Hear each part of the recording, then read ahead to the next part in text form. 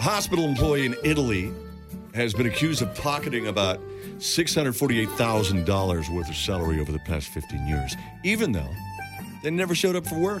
Oh. Salvatore Scomasi.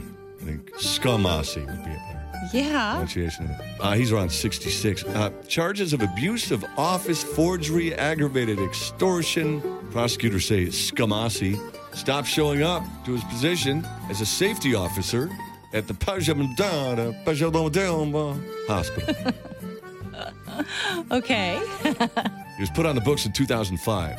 Chronically no-showed. He even threatened the hospital director to prevent her from reporting his absences. Oh, what a scumbag. Hey, if you make any noise about my absences, I'll be swimming with the fishes. Oh, no. After that hospital director's retirement, after she left, Scamasi continued to cash his paychecks.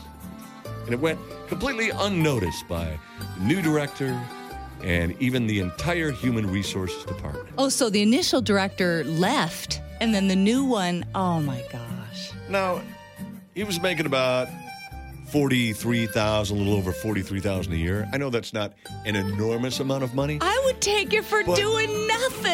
How do you not notice that? I know. I mean, that drives me crazy when I hear about stuff like this. I mean, he was wrong to take it, but how could they have let that go? How could they not have discovered it? I could see maybe a year, 6 months or something like that. Yeah, a few At some point, months. somebody's got to be looking at the books. Not even a year. I mean, it's somebody's job to do that, and they dropped the ball. What's wrong with you people in Italy, man? I mean, that $43,000, I could buy you a lot of ravioli.